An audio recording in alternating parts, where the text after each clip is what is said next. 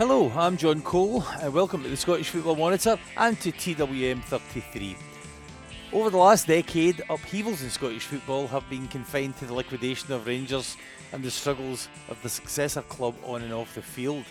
However, last season changed all that as Celtic fell from a prodigious height whilst attempting to reach the summit of 10 in a row. A fall that had been predicted by fans of the club for a couple of years as hubris set in around the boardroom table at Celtic Park. After a close season where the search for a new manager had reached a new and embarrassing low, a belated appointment of a new manager and the arrival of a new chief executive finally came about. A pleasantly surprised fan base quickly approved of the new manager's style on and off the park and hoped that a resurgence was on its way. However, just as things appear to be improving, the new chief executive, Dominic Mackay, thought to be a close ally of the new manager, was dramatically disappeared, and the club secretary, Michael Nicholson, temporarily appointed in his place. The first reaction from the fans to all that is not positive, and in fact the Celtic Trust, which is an independent fan organisation, had already written to the board with some serious concerns over the corporate governance at the club, which they see as disadvantaging small shareholders to the benefit of the major shareholder at the club, Dermot Desmond. Is it possible that Celtic's progression will be hampered by the apparent discord in the boardroom? Will more heads roll following Mackay's departure? Was last season too traumatic to allow Celtic to recover as quickly as their fans hope? I spoke to David Lowe, the former chair of the Celtic Trust, to get his views on what's going on at Celtic and his reaction to the board's response to that letter of concern from the Trust. Right, David, thanks for joining us again. Firstly, I just wanted to ask you about your role as Celtic Trust Chair, from which you recently stood down. Is the fact that you stood down in any way an indication that your aims and that of the Trust have diverged? I wouldn't say so at all. No, it's 3 months now since I resigned as chairman of the Trust, although I do remain a member of the Trust. But for the avoidance of doubt, no, it doesn't signify any divergence on my part from what the Trust's been engaged in to date. It's more to do with my workload, which is COVID related and a lot more heavier than it was. When I became the Trust chairman, 2 years ago it might be now, it was certainly pre-COVID. And my main focus at the time was to try and address the alarming amount of untraced shares on the Celtic share register, which had accumulated over the last 25 years. Because when a shareholder becomes disconnected from his shares for whatever reason, be it as serious as death or flitting or whatever, it basically means those shares can't vote. And it basically means that if the number of shares that can't vote is large, it means those that can vote, have a greater percentage say or a greater percentage vote. So if you're Dermot Desmond with 40% say, that's 40% of 100%. But if 20% are lost or missing and can't vote, your 40% becomes 50%. So I get involved in this and work, to have to say, or the Trust worked with Celtic to try and arrest this, stop this, and consequently, we put together a pretty comprehensive question and answer, or frequently asked question pages on the website, which seems to have helped, but it's still a huge problem. There's still an alarming amount of untraced shareholders, and Celtic should be doing more, taking a more proactive role in addressing this. And it's a cause for some concern that they haven't. And it should really have been up to the Trust to do this. But that's why I get involved. That, and of course the unclaimed dividends. Because if you don't cash a dividend check, a substantial amount of money starts to roll up, and Celtic had sort of commandeered that money. So the Trust stopped that. But all that happened pre-COVID, and then COVID kicked in, and then we lost the league, and suddenly the amount of work associated with being the chairman of the Trust it was just too much for my day-to-day business. So I sort of stepped aside 3 months ago, but still a member, still supportive of the Trust, and everything it's trying to do on behalf of shareholders and supporters. Well, you'll also know that the trust had written to the Celtic board about some issues, criticisms of the board that I assumed that you yourself and certainly the Celtic Trust had shared, in criticisms which were broadly in terms of the board's approach to corporate governance. If I can ask you about the issues separately, you could maybe explain what the issues are, what your position is, and then maybe discuss what the club's response, because I know that the Celtic Trust published a response that they got from the club over the last couple of days, and I think that some of this stuff is maybe a wee bit more relevant now because of the recent, if we could call it, boardroom upheaval with the new chief executive Dominic Mackay leaving for whatever reason over the past couple of days after just, I think it was 90 days or something like that in position. Is that a fair enough way to proceed with this, do you think? Yeah, I suppose so. But look, there's two ways of looking at Celtic. You can look at it as a fan, and if you're, which I am, and everybody that is interested in this matter, well, they'll all be fans. And, when things are going swimmingly and Celtic are winning things and winning cups and winning quadruple trebles, nobody's really that interested in what you would call corporate governance, the affairs of the PLC, who the directors are, whether they're good guys or bad guys. Nobody's that interested, including myself, I have to say, if we're winning all before us. It's only when things go wrong, i.e. the results don't come through, as has happened at Celtic in the last 12 months, or, there's a solvency survival issue, that ordinary fans, become interested in corporate affairs. So, that's what's happened at Celtic. The good times ended, and some of Celtic's management shortcomings were exposed for all to see. And that's why people have sort of taken supporters have started taking a closer interest in who's managing Celtic. Because, let's be clear here, the buck stops at the top. When things go well, the board can and do take credit for that. But when things go badly, they've got to take responsibility for that as well. And, what's disappointing about this current board is they do what the previous boards that I helped replace, the Whites and the Kellys, do. They deliberately conflate criticism of the board with criticism of the club, which is sort of, on the one hand, it's funny, and the other hand, it is sort of serious. So, we've come apart at the seams, quite frankly, in the last 18 months, and the buck does stop at the top, and the valid criticism of the board is there to be seen. So, what is it you want to ask about the stewardship of the club? I had an order in mind, but I was just thinking that I might change the order a wee bit because it might seem that it would run with the flow a wee bit better. I mean, one of the first things was the fact that I think you consider that the so-called 9-year rule for non-executive directors has been breached at Celtic. Could you explain exactly what that means, what your position is, and then we can maybe discuss what the club have said? Let's not use the pejorative terms like breached. At the end of the day, Celtic are listed on the AIM market of the stock exchange, the alternative investment market of the stock exchange. And indeed, they might be the only club left that's quoted on a British stock market. And because they're on that stock market, there's an added layer fiduciary or regulatory responsibilities associated with running the club, because the club is the PLC. There is no, we've heard all this before with the club downriver. There is no distinction between the two.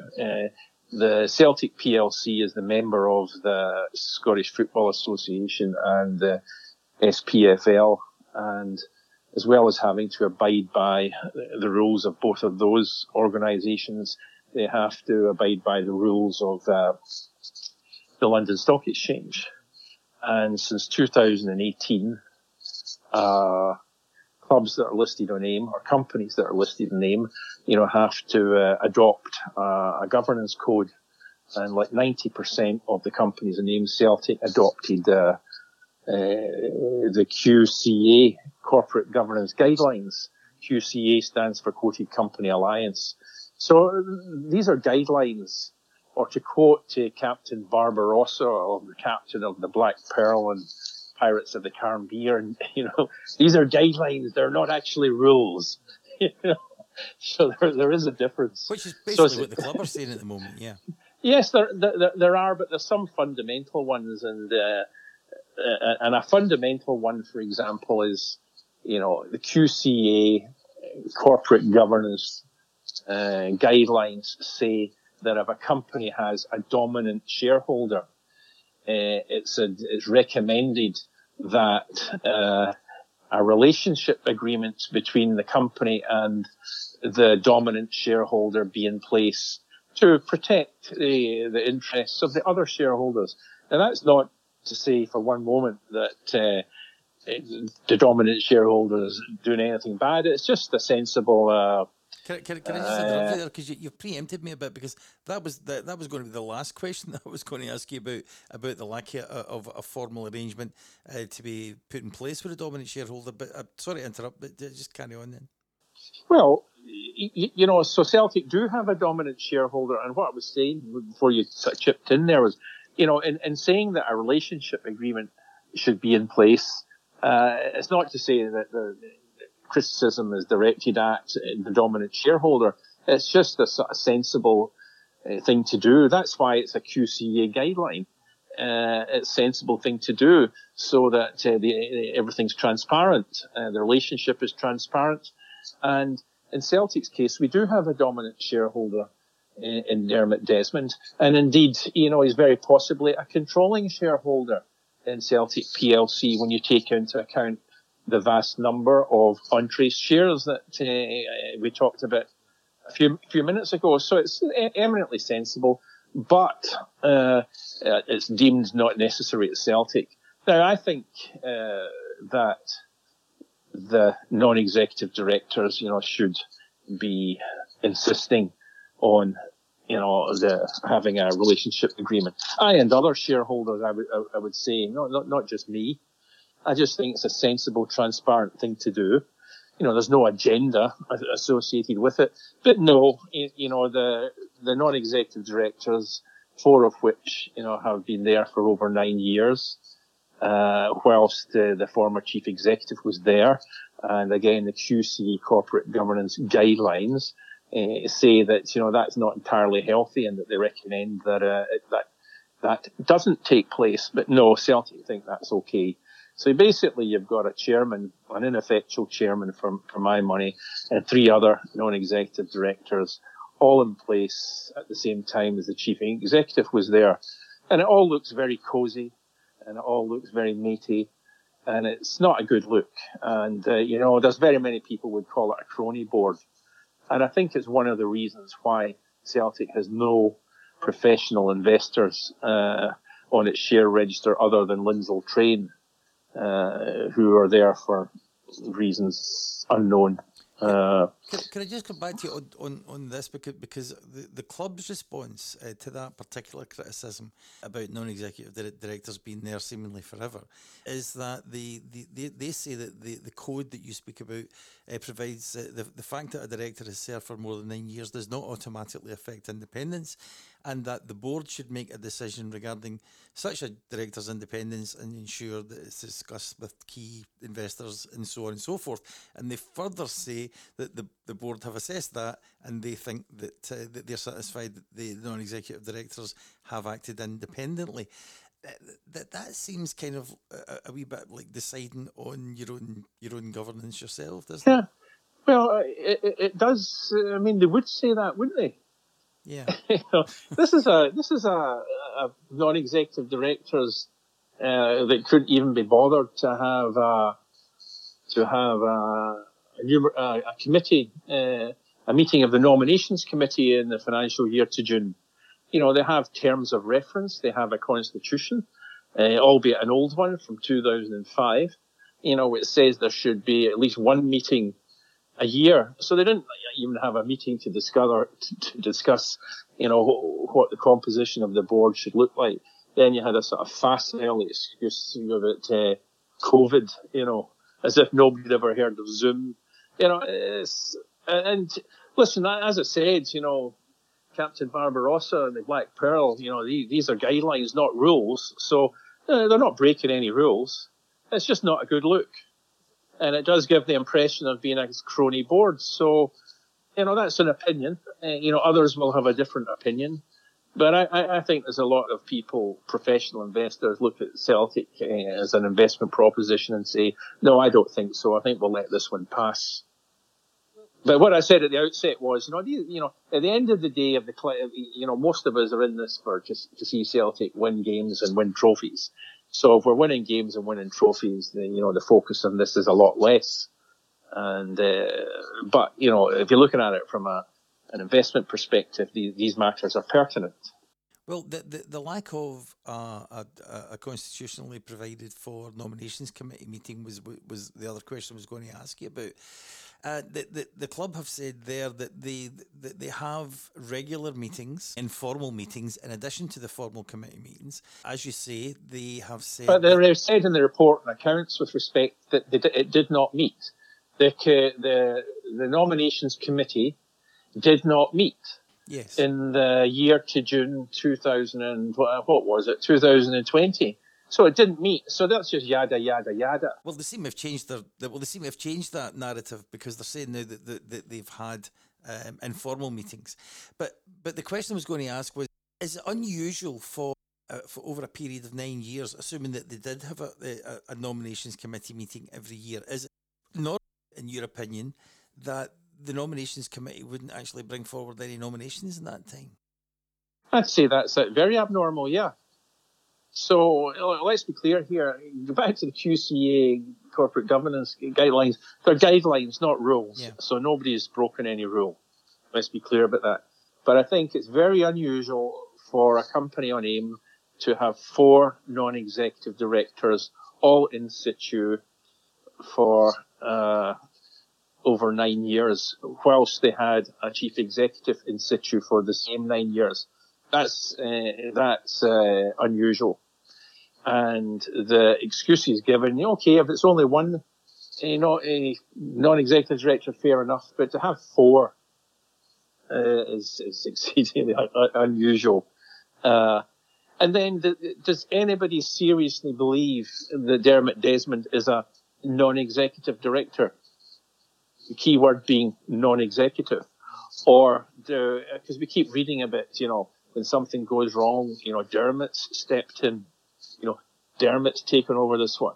Does anybody seriously believe he's a non-executive director? Does everybody not believe he's the dominant, if not controlling shareholder? Let's be, listen, everybody that listens to this can have their own views. These are just, my views, and I keep saying nobody's broken any rules. These are corporate governance guidelines. So, fair enough. But there are also correctional levers which are in place to guard against all of these things that you seem to think are a wee bit abnormal, to put it euphemistically. The Nomad. Well, what about the Nomad? Well, is the Nomad's role, because he's the guy who safeguards the reputation of the stock market, isn't he? With the company, club, whatever you want to call it.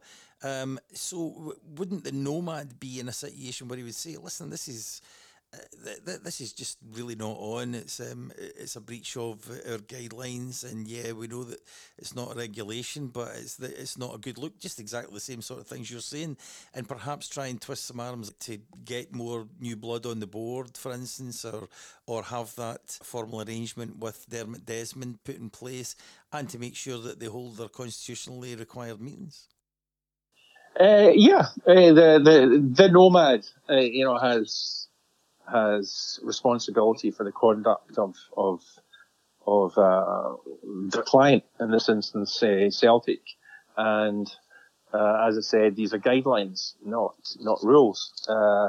And I'm sure Celtic's Nomad has a view on this. Perhaps shareholders should write to the Nomad and get their view on this, because we don't know what their view is. We know what Celtic say it is, but that's not always the same as what it is. So perhaps shareholders should write to the Nomad if they have concerns on these issues. All of these are technical matters, not things that I particularly understand very well, not understanding the mechanisms of business. But what is the effect on what happens on the park as a consequence of all of this? Well, it's easy. The easy answer to that is very, very, very little. But I mean, any supporter can take a view on this. Does it matter? Does any of this matter at all in terms of Celtic winning and losing games, and winning and losing leagues, and winning and losing trophies? Is it a completely irrelevant? Is all of this irrelevant or relevant to what happens on the park? If you think it's irrelevant, so what? We support Celtic, and as long as nobody's breaking the law, do we really care about the value of the shares and the QCA corporate governance guidelines? I'd confess, when we're winning everything in front of us, I'm not that bothered. I've got Celtic shares, but I know we're not going to go bust like our neighbours downriver.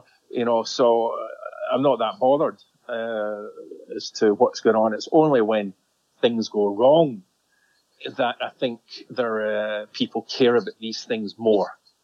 And things have gone spectacularly wrong, since 2016. We have been on a downtrend since 2016. Now, I personally am not into blame culture. I'm more into responsibility culture. It's very easy to and this takes you back to your question you just asked. It's very easy to blame the manager, when things go wrong, and a lot of, to a serious extent, it is the manager's primary responsibility when things go right and things go wrong. They get the accolades and they get the criticism, but the players have to take their share of the blame, and also the directors, the people that dictate from the top, have to take their share of the blame. So criticism of the board for what has happened since the departure of Brendan Rodgers is entirely appropriate. And I think, things have been going wrong at Celtic from 2016. And it's very easy to say, as I believe Celtic directors have said, yeah, we're all happy right up till October last year. Not true. Lots of things have been going wrong since then. The way that Neil was appointed, was not a good look. The way that Rodgers left was not a good look. Some of the signings, etc., have been really, really bad, and I think criticism of the board is due. And I think that it is old and it is stale, and it does need freshened up. And we thought that was happening, of course, till when the Dominic Mackay yesterday was it? It was announced, or Friday, sorry. Yeah. So, I was going to come on to ask you about that, but one thing I was going to say, some of the excuses that were given for the poor performance, falling off a cliff type performances compared to the few years before it, where there was a lot of discontent in the dressing room. There were players who wanted away. There were some players who were in loan, who were in big money, and that was fomenting discontent in the dressing room. So therefore, you didn't have a dressing room that was very together. Isn't that the responsibility of the manager, in this case, Neil Lennon, and also the executives at the club, people like Peter Lawwell and Michael Nicholson, who's now in a more exalted position, they surely that's their job to manage those kind of personal issues? Well, that's true as well, but to use a cliche, it's a team effort. Everybody's supposed to be working, to the same objective, to put the best team on the park to win all the games and to win the trophies. And it's a team effort, which includes the board, which includes the management, which includes the players. And all of them performed badly. I mean, that's the truth of the matter. The buck, stops at the top. Half the team wanted away and didn't play. These are professional players that are paid a lot of money. They didn't turn up. Edward, has been poor for a long time. And gets his new gig and scores 2 goals when he comes on as a substitute. Funny old world. But listen, it's a team effort and everybody's responsible, to an extent for what's happened. The players, should a professional and should have played to the best of their ability. The manager, things didn't go well for the manager, and the manager's paid a lot of money, and the manager lost his job because of the lack of performance. Nobody on the board's lost their job. Well, Dominic Mackay's lost his. Well, he wasn't responsible for last season. No. So, when things go well, everybody at Celtic can take the credit. When things go badly, those that took the credit, have to take criticism. And saying all of that, running a football club under a microscope is not an easy thing to do, because everybody knows better, and everybody would do it a different way, and everybody's got an opinion. So it's not the easiest job in the world, but that's why the people that make the big decisions in football clubs get paid a lot of money, to make these decisions. So, but again, I don't think there's anything completely, very complicated in anything that I'm saying. It's just. But there is an irony in the fact that nobody at board level lost their job because of the disaster of last season, and yet the recently outgoing chief executive has lost his job when everything seemed to be back on the up again. And I say lost his job incidentally because it certainly appears as though Celtic are spinning in the press that he was pushed. There's a couple of Celtic placemen in the press and social media who appear to have been, if you like, toeing the board line there, that he wasn't really good enough for the job. He wasn't phoning Peter Lawwell to ask him for advice and things like that. He decided to plough his own furrow and he got too deep in. That's the kind of narrative that we're being expected to believe just now. And it may well be true, I don't know. But certainly the on-field situation at Celtic has improved immeasurably. Well, certainly the football is more exciting. But, the game against Rangers had Tommy Burns aspects for me. The better team over the 90 minutes, but you lose in the key games against the principal opposition. Look, it's too early to tell whether whether we've turned a corner and we're back in business or not. The signs are good. That we're still out of the Champions League and we've still, lost the first game against our principal opposition. The Dominic Mackay thing, again, the buck stops with the board. If the board, the official announcement said that he's leaving for personal reasons, that's just the phrase you use when it's not worked out. Clearly, there's been a briefing that he wasn't up to the job. I mean, that's what you basically said there? Well, see if it took a lot. If he's not up to the job, who appointed him? Yeah, so that's another. So that means the board get that wrong. Yeah. So there's another thing they get wrong. But they're all sitting there. Nobody's taking responsibility. So they got a new chief executive and it didn't work out. Who's responsible for that? The board's responsible for that. I actually think that this whole horrible situation that we all find ourselves in might take longer to unwind than everybody would like. I remember when Fergus left in 1999, we had a new chief executive called Alan MacDonald, and he wasn't there very long. But I think he found out he wasn't really the chief executive. Other people were making key decisions. We then get another guy, what was his name? Ian McLeod, ditto, like an experienced chief executive. I think he found out he wasn't really the chief executive either. And he left. And then, just as we have now, we got an interim chief executive pending finding a new guy. And Eric Riley took on this role he was the finance director at the time, and he took on this added responsibility as the interim chief executive or whatever title they gave him. And I think similar dynamics at play here. We had a chief executive come in who perhaps found out he wasn't really the chief executive. Other decisions were getting made elsewhere. So what have they done? They've turned to somebody else within the building and given him the title of, I don't know, interim chief executive, because he's there pending finding somebody else. So they've brought this guy onto the board, Michael Nicholson, but he doesn't have to be on the board, but they brought him onto the board for whatever reason. The Rangers chief executive's not on the board, so they don't have to do that, particularly as he's described as the interim chief executive. But they've done it, and we'll see what happens. But it's a shock. We're never going to win everything forever.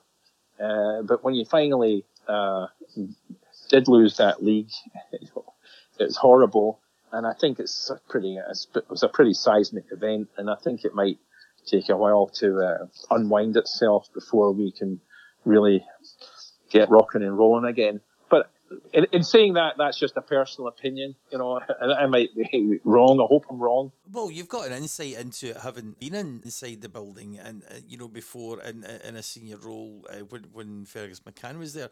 So the dynamic hasn't changed since then in terms of how you square the fan ambitions with the economic reality of the football club. Yeah. Well, we're still the sort of. We haven't had the financial figures, for the year ending June 21, but we entered COVID, in a very strong financial position. We're not living in the edge like the opposition downriver, so solvency is not the problem that ongoing solvency shouldn't be the problem that it may be elsewhere. So. Where are we going with this, John? You tell me. At the end of the day, I think losing the 10 is a real seismic event, and the effects of it might take longer to wind its way through the system than I and others on all would wish.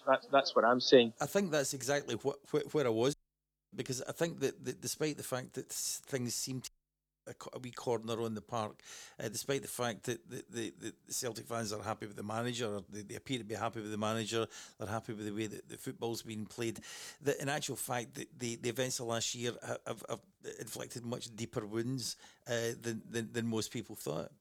Yeah, and I think so, and I think we need a complete change here, and Peter's still on the books, so to speak. I mean, that those answers that the Trust published this weekend, I think the last one confirmed that Peter Lawwell's still on the board of the subsidiary, the Celtic Football and Athletic Company Limited. He's still metaphorically in the building. There's a few rumours that he's still involved in key decisions. That might have been an issue. I think you need a complete. And he's on, he's our ongoing rep on the European Club Association, so there's a positive aspect to that. But I think it cleans, a new board, new chairman, and certainly now a new chief executive, some new non-execs. I think, that's what's going to square the circle here, in my opinion. Others will have other opinions, but that's mine. I think we need the seismic event of losing the 10, really needs a rebooting of, that's a good word, a rebooting of the whole Celtic engine. I know that you've been, well, not reluctant, but you've been reticent about speculating over the reasons for Dominic Mackay's departure. But one question that I have is that, and of course we don't know what the personal relationships at Celtic Park are at the moment either, between board members and the football department. But is it a worry that perhaps the manager could feel maybe a wee bit isolated if Dominic Mackay was an ally? Oh, listen, I have no idea about these things. Both of them are new kids in the Celtic block. I don't know, did they form some sort of really special relationship? Is the manager, kids, as you say, is the manager pissed off? I have no idea. All the manager wants is players. Every manager I've ever known is always 3 players short of a perfect squad. I mean, even watching the game yesterday, I'm thinking how lightweight we are up front. Until, of course, Ajeti scored 2 goals. But, the bench yesterday didn't have a striker on it. And I know there's injuries, etc. But, I still think this is me as the fan speaking, it's just an opinion. I still think the squad's light. I still think we need more players. Everybody I speak to or was in the box yesterday thinks the same. that costs money. We've not had any financial figures from Celtic for a while now. We don't know what the money situation is like. There's some sort of, everybody's got a view in this. But I would have no idea as to whether the manager cares about Dominic Mackay's departure or not, and where the axis, lies in all of this. These are things that we never know, and I really don't have to know. But I still think we need more players. Pretty sure about that. And as long as the manager gets more players, I'm sure results will improve. But the underlying question here that you asked is does what happens off the park in boardrooms affect performance on the park? In my experience, it does. Because we used to hear in the 1990s, that it didn't matter what happened, all this stuff with Celts for Change and changing boards and all of that stuff. What happened on the park's unaffected. Well, I don't believe that to be true. And again, I've spoken to managers of football clubs who would sort of confirm that. So we want to try and keep a happy ship at Celtic and all the carping and the moaning under control. And I'd like to start talking more about football and less about corporate governance. But you've asked me about it, and that's why we're talking about it. And I think we could do better in that respect. Just another thing, there's been Twitter rumours going around today that Ian Bankier is going to be standing down very soon, whether he's going to be pushed or whether he's decided he's had enough himself. I don't know. Any insight on that? And, does that sound like maybe the board reacting in some ways to the very criticisms we've been talking about? Well, I think the criticisms are valid. Yeah. I think, Canaccord Genuity, Celtic's Nomad, will have an opinion in this. I think, we do need a better chairman. And I think the odds in getting such are pretty good. But it won't be presented in such a way that criticism is responsible for it. It will be presented in such a way as, well, we were always doing this anyway. Yeah. It's the way it works. It's most companies stroke clubs. So, yeah, I think as part of this rebooting, that's the phrase I used earlier. Yeah, a new chairman. Michael Nicholson's an interim CEO, a new CEO, a couple of new NEDs, and a rights issue, bringing in more capital, more young, enthusiastic, proactive shareholders, and then we'll be rocking. The manager will have more money. Yeah, and that is a very good point, of course. But because the one thing the board don't need are fans and fan groups on their back in a situation where it's clear they would benefit from a rights issue. Well, Celtic, unlike our friends downriver, we haven't been to the well since 2005. And there is a whole new, younger generation of Celtic fans, that want to own part of their club. And with a whole lot of technology available that wasn't available in the 90s and the noughties, it's very easy and very cheap to issue new shares to supporters. Rangers, that's twice I've mentioned them now, did one fairly recently on a cost-effective basis, which wasn't particularly successful, but that's because they've been to the well so many times in the last 10 years. We haven't. So I think Celtic could raise quite a lot of money from this new young generation using tech.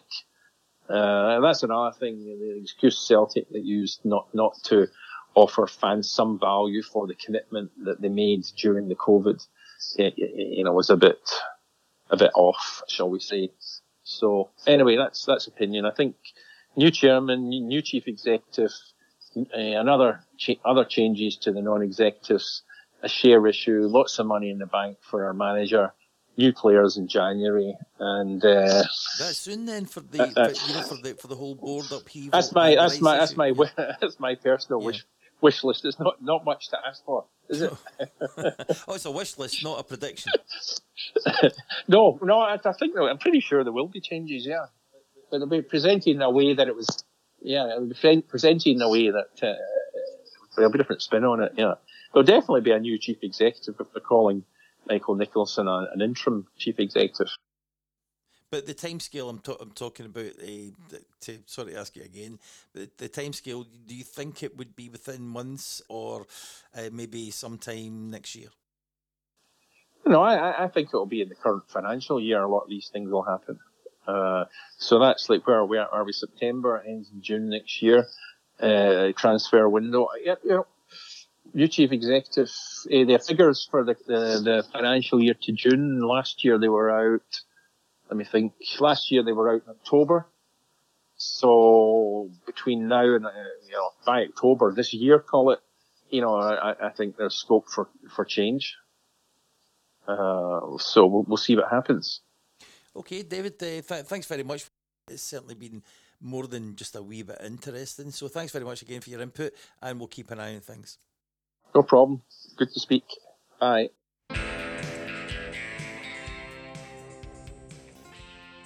So maybe the upheaval continues. The winds of last season perhaps not as ready to heal as Celtic fans would have hoped. And the worrying spectre of Peter Lawwell still around. A share issue possibly in the works.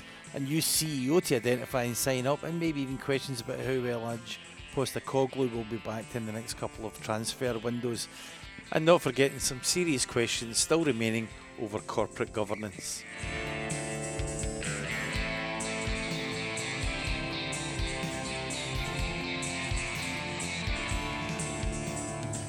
We've been the Scottish Football Monitor. Thanks for joining us. Thanks to David Lowe for giving us an insight, and we will see you soon.